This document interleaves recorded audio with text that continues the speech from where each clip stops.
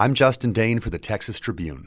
Texas Democratic lawmakers made the rounds again on Capitol Hill on Tuesday in their bid to push Congress toward passing new federal voting legislation.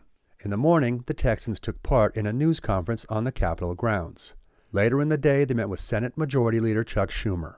At the end of the day, Vice President Kamala Harris traveled nearby to Capitol Hill to meet with the group.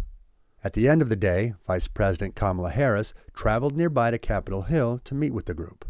Harris said, "I know what you have done comes with great sacrifice, both personal and political. Defending the right of American people to vote is as American as apple pie."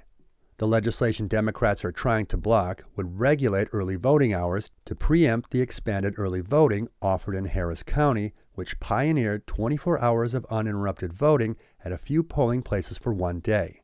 The Texas bills would also ban the sort of drive-through voting offered by Harris County last year by requiring voting to occur inside a building.